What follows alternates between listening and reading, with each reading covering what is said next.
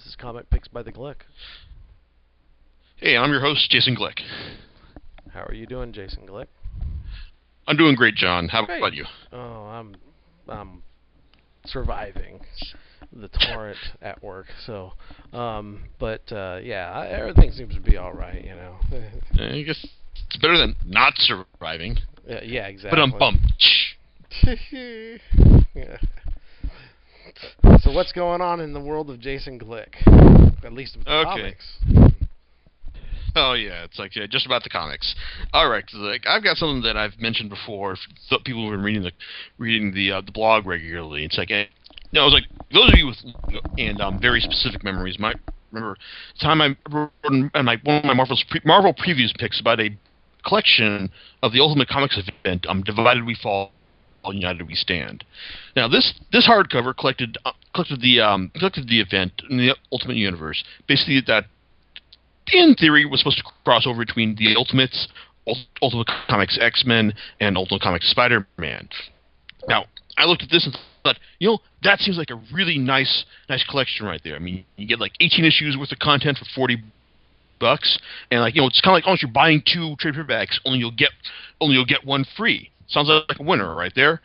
But problem is that while it's collected, that the way Ultimate Spider-Man has worked its collection so far, you'd be missing out on two issues of it. So it's kind of like, oh man, it's like, do I want to get it now? It's like, or do I want to see about getting the two issues beforehand? No, that didn't quite work out for me. It's like I'm sure I'll pick things up either myself or through other means at some point in the future. But then I noticed later on that they were going to solicit Ultimate Comics X-Men by Brian Wood, Volume 1.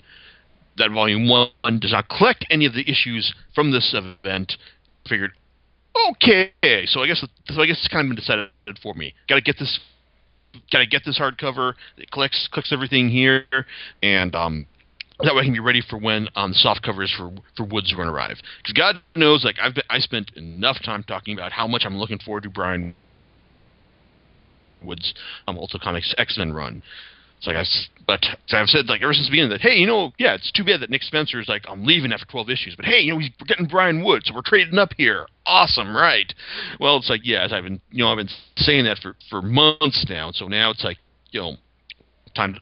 So now, what do I think about it? Well, I'm going to tackle these arcs in the order that they come. Because this collects three arcs in the series. This is not really a crossover. This is more of a branded event, saying that, hey, it's like we realize that on the world that America is falling apart in the Ultimate Comics universe, so we're going to make basically this brand's event about it. Just talking about how everyone's going to go and put things back. All the heroes are going to go and put things back together or die trying, more or less. Anyway, it's like, so first arc is from the Ultimates, and it's basically new writer Sam Humphries take on having Ultimate Cap, Thor, and Iron Man, as well as Black Widow, Hawkeye, and everyone else can get their hands on. I'm trying to bring the country back together. I mean, it starts off with Captain America coming back and just fighting the anti-government militias, showing, hey, he's realized that, hey, even though Cap lost his faith for a while, he's back, and now he's gonna take out all these guys who are fighting again, who don't want to be a part of it. He's gonna put the country back together by sheer force of will and violence through any means. Now, putting this country back together basically means going toe-to-toe with the nuclear-empowered Texas, a California that is seceded from the Union, proclaiming its technological superiority, and also the anti-government militia known as Hydra. Yeah, so we get so we also do get some more Ultimate Comics versions of regular Marvel Universe concepts here. Now, this does well, I said my review of the previous volume of the Ultimates that it did kind of fall apart towards in the middle half, because because that also represented the point where Humphreys came on as a co-writer to Jonathan Hickman. It also, more importantly, it also presented like the point where the art just became a lot less consistent and had like 5 artists working on one issue, which is never a good thing for consistency. So I realized that that necessarily wasn't Humphreys' fault. So I tried to do my best to go in here through with an open mind. And to be honest, like I thought this first part of the arc worked pretty well. Humphreys does a good job of keeping the momentum going. Like showing you, hey, America's on the verge of falling apart, but now we've got the heroes have got their act together, and they're gonna push forward to try and make sure that doesn't happen. So he does get a lot of good momentum here, but he also hits upon like an idea that that the Marvel universe is teased with for years, but not actually gone and done it. And this isn't necessarily a spoiler, really. This is like basically like, all I can say is President Captain America. Through his heroic efforts, Captain America emerges as a substantial write-in vote for the recall presidential election that's held in the middle of the series. And to be honest, so like even though Cap is kind of like a very very conservative more like violence solves all problems kind of guy. It's like for the situation that they're facing in this comic book, that's actually the kind of captain I can get behind, because everyone is acting in their own. All the bad guys are acting in their own interest, and we need someone who can just go in and just knock some sense into them, literally even.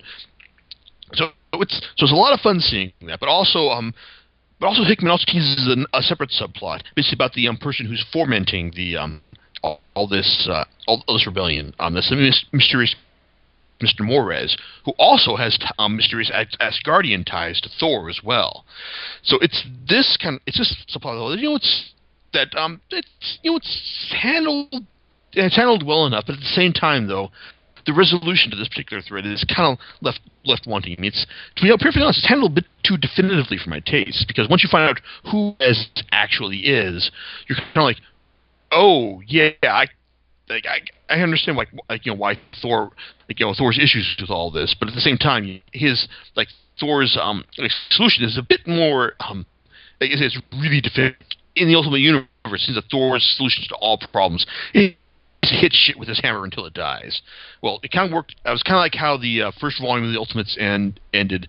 It's also kind of how Millar's run on his second Ultimate Avengers ended, and now that's kind of how this arc ends as well. I kind of think it was a bit too definitive and bit too wrapped up, a bit too for my liking. But the same, I mean, it's like we've got it does kind of end. This arc does kind of end with the good finality. In fact, like the Ultimates arc does kind of do a good job of wrapping up this whole branded event, for lack of a better term.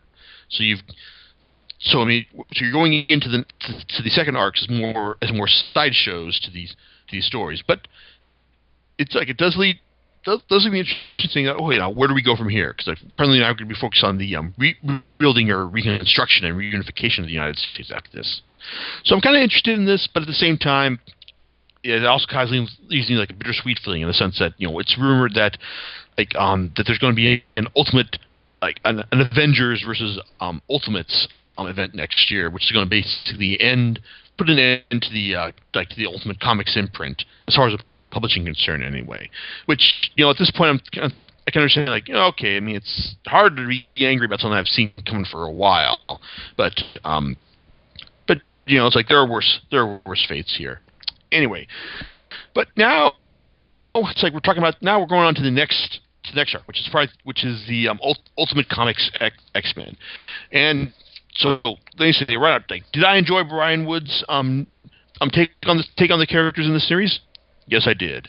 Is it something that's radical enough to make me go and say, start reading this right now, even if you've never read Ultimate Comics Title 4? No, but it does have a lot of. But interesting enough, Wood has probably it does tap into a lot of the teenage angst and and rebellion by characterize a lot of his early works, such as the Couriers, Channel Zero.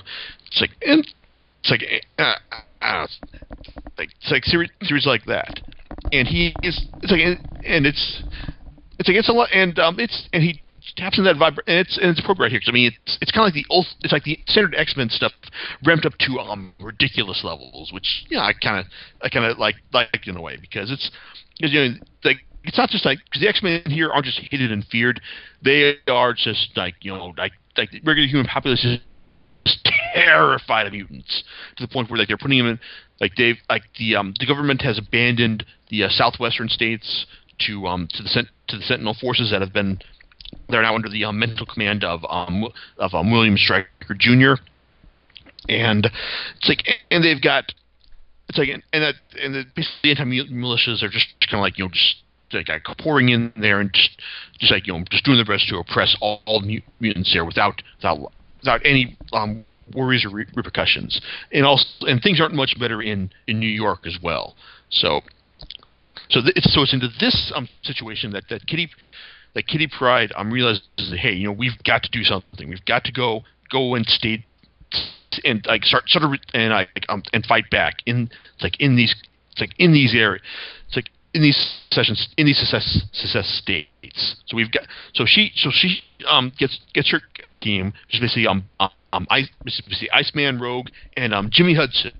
Now here you say Jimmy Hudson, you're saying, what's that? Well, Jimmy Hudson is the son of Wolverine, who was introduced in Jeff Loeb's Ultimate X run, which I didn't read because everything I've heard about Jeff Loeb's Marvel series, except for his Requiem for Captain America series, is that it's been terrible. So I just fuck that, and I understand that all you need to know about Jimmy Hudson to get his character is that he is the son of Wolverine.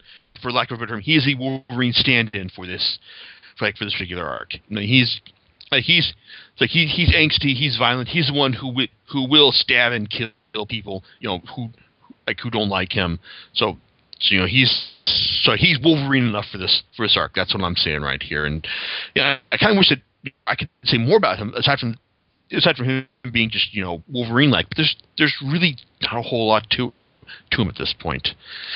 Anyway, it's like the arc has some nice has some nice moments early on with the characters like season debate about what to do, trying to pass checkpoints, and just this feeling that hey, we are completely out of our depth here. We are against a country that hates and fears us even more than usual. And it's there's a sense and Wood gets a good sense of drama and character from these people. It's and like I said, there's also a sense of the whole good sense. He evokes a good sense of and also of the what is your government doing for you vibe that we got from DMZ as well. And things change a bit halfway through when Kitty hooks up with Ultimate Nick Fury, and Fury is kind of here is more of a facilitator than anything else.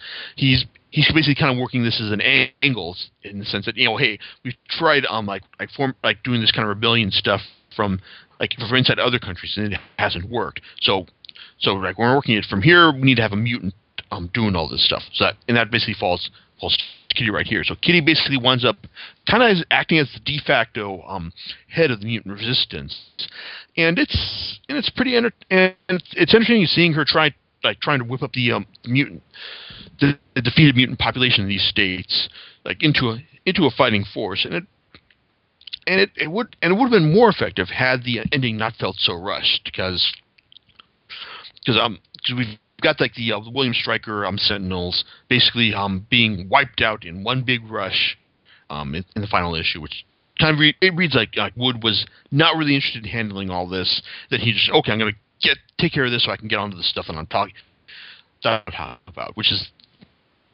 also seen in the final scenes of his arc, which has Kitty talking to President Captain America about the future of the mutant race, which because Cap I can believe is he means well and all, but at the same time he's kind of like the deal he's offering them is kind of like things aren't going to be that much better for you guys, but this is the best I can do. This is the best you're going to get in these situations. Well, it does lead to some interesting potential future storylines, and like I said, this one was entertaining enough. I mean, I wanted want to read more, but at the same time, like, I mean, part of me thinks that, you know, for all the stuff that I was all the talk I was doing about Wood's run being that much better than ever come before, not quite there, but at the same time, it's like it was still entertaining and interesting enough that makes me want to keep going. So there's that. Oh, and now we've got the problem child. We've got Ultimate Spider-Man. So first off, you know, if you're like me and you're thinking about picking up this, if you read all the Ultimate titles and you're thinking about, like, you know, do I want to pick up this collection, even if I don't have those missing 2 issues of Ultimate Comics Spider-Man, I say yes, go ahead and do it, because Bendis still puts in enough flashbacks and recaps to tell you this is what happened in those that you missed. Granted, those 2 issues look like they contain some pretty important events, so yeah, I do want to read those issues, but at the same time, like, I know what went on, and, you know, and so I'm left feeling completely lost to what we saw here. So basically, this whole story, it's not really so much of a straight story as basically as is our protagonist, our new Spider-Man, Miles Morales, reacting to the events going on in the United States. So, but it kicks off with him dealing with the fallout from the 2 issues that weren't collected here, and then managing a meetup with May Parker, Gwen Stacy, and also Mary Jane as well, and also Ultimate Cap, because Cap tells him that, you know, I realize I completely fucked up with Peter, but, you know, hey, I'm not going to make the same mistake with you. It's like, you are 13, you are not old enough to be a hero, period. So I'm going to shut you down right now. Now, God knows that everyone realizes that, you know, that's kind of like one of the oldest tropes in superhero comics ever. But at the same time, though, it's like Bendis does actually show a pretty good understanding of, you know, like, he realizes at least. And we also get some nice scenes with Miles managing the Peter Parker's web shooters that he gets from at May. It's like he realizes that, hey, you're not going to master these initially, and they lead to some, like, interesting situations that, you know, I'm sure we'd all face if we tried using these web shooters without any practice. But at the same time, though, Miles does actually manage to prove himself in a throwdown with the Rhino, and it does lead to Cap saying, okay, you can actually be Spider-Man, which is not. I mean, it's nice seeing the hero realize, like, okay, you know, maybe I made a bad call right here. It's like, you actually do have what it takes, and he even realizes it further when Hydra attacks the Triskelion, and Spider-Man shows up to take things on to help out things there as well. It's like I wanted to show you that, you know, hey, that Morales is a much more capable superhero than we learn to expect for someone so young, and also it's like, but also leads to some interesting parts where he realizes that, hey, you know, part of it, he's also kind of even he realizes that, hey, you know, even though this is what I wanted, I'm really out of my depth here. Especially when he's left walking across a cornfield in the Midwest, saying, oh man, I just want to go home. I don't even know what I'm doing out here. It's like, and so that was, so like that. Bits like that are fun. Bendis' dialogue is always great, and also he also leads some great scenes with Morales' parents as well. Especially his dad, who winds up in a very bad situation with Hydra. He lives to talk about it, but at the same time, you get the feeling that he may not have wanted things to work out that well at all. So it's like even though it's like it's a storyline that it doesn't so much advance like Morales' particular story arc. It's like it's still an interesting storyline showing him how he's just to the pressures of being a hero and being in situations completely out of his depth. You know, kind of like his predecessor was as well. One issue, though, is that one of the gentleman he faces off with in the last 2 issues, it's kind of like a, you know, hey, isn't this? It looks like it's Cassie from the Ultimates arc, and it almost completely contradicts what's going on there. Unless you're unless you're really willing to be very generous with continuity. In fact, the overall, even like I said, this is more of a branded event than a crossover. Even though there are some, couple touchstones between these particular arcs, you don't actually need to read all three of them in order to get the full, in order to enjoy things. I mean, they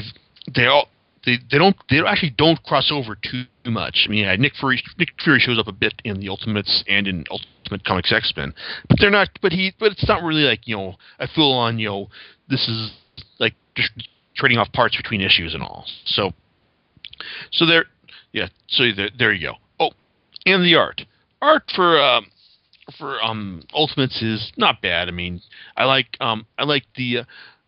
having Billy Tan on the first couple issues, even though it's like Timothy Green's fill-ins in his parts were kind of like were jarringly disconcerting. And Luke Ross does some nice house style stuff in the latter half, which it's, to be honest, like, I mean, it's a real step down from the Brian Hitch days, and even the teams they got on the Millar's Ultimate Avengers arc. Hey, actually, to be honest, like I actually liked Asad Rabik stuff more than what we got here, but still, it's like it tells a story, it's clear and understandable, and I can't really say Asternak much more than that. Ultimate Comics X-Men, despite having how many artists do they have on there? So having 4 different artists, it still managed to maintain a pretty nice degree of artistic consistency, which I appreciated. It's got this this slightly cartoony, like slightly exaggerated style between Paco Medina, Riley Brown, Carlo Barberi, and Agustin Padilla, and it's like if you're gonna have like 4 different artists on an arc, then you can do well to follow the consistency and style that these 4 guys manage. Ultimate Comics Spider-Man, however, I still long for the days when we had one artist for each volume. Like Mark Bagley and Stuart Immonen. This time we got 2 artists splitting the duties. We got David Marquez and Pepe Larraz. Marquez is pretty good. He's not quite in the level of some of the other. Oh, actually, no. It's like he's not quite on the level of some of the, but he's got a great clean style that's very aggressive and detailed as well. I like seeing this. I like his work here, and I'm sure I like seeing his work when he does his fill-in issues for all new X-Men as well. The Roz, hey, not bad either. It's like as far as fill-ins go, it's like he does things pretty well. I mean, things certainly could have been a lot worse, but he does a good job in maintaining consistency and doing some nice action scenes. So, bulkily though, it's like as far as this volume goes overall, it's like I said, if you're not reading Ultimate Comics, any of the Ultimate Comics stuff, this is not going to be the thing that will convince you to do it. In fact, if you're reading any Ultimate Comics stuff, all you need to do is you just need to read Ultimate Comics Spider-Man. It's the one Spider-Man title that just maintained a fantastic degree of consistency over the years, and it's like and can still be said, and you can still say that of the titles today. If you've been keeping up with the Ultimate Comics titles, then yeah, it's like this is an absolute must read, and it's still pretty entertaining as well. It's like I can think of I enjoyed it pretty well, but at the same time, it doesn't convince me that if the Ultimate Comics imprint is going to end sometime next year with a crossover, that it doesn't convince me that it needs to be saved as well. I mean, I'm sure we do just fine having Miles Morales interacting with Peter Parker in the regular 616 Marvel Universe. Hey, we've already had one crossover with them, so hey, just having them interacting on a regular basis should be fine as well. John, so, any thoughts? Are you still writhing in pain for your medical conditions right now? Writhing in pain. No comment from me tonight, unfortunately. I'll just leave you to it then. Mm-hmm. Yeah. going to call it a night. And next week, or not next week, next time I'll be back with the Well, I'll just say next time it's going to be like talking about the ones that got away, the ones that I meant to write about, but just didn't get around for one reason or another. All right. Well, we'll see you next time on Comic Picks by the Glick. All right. Laters. Bye.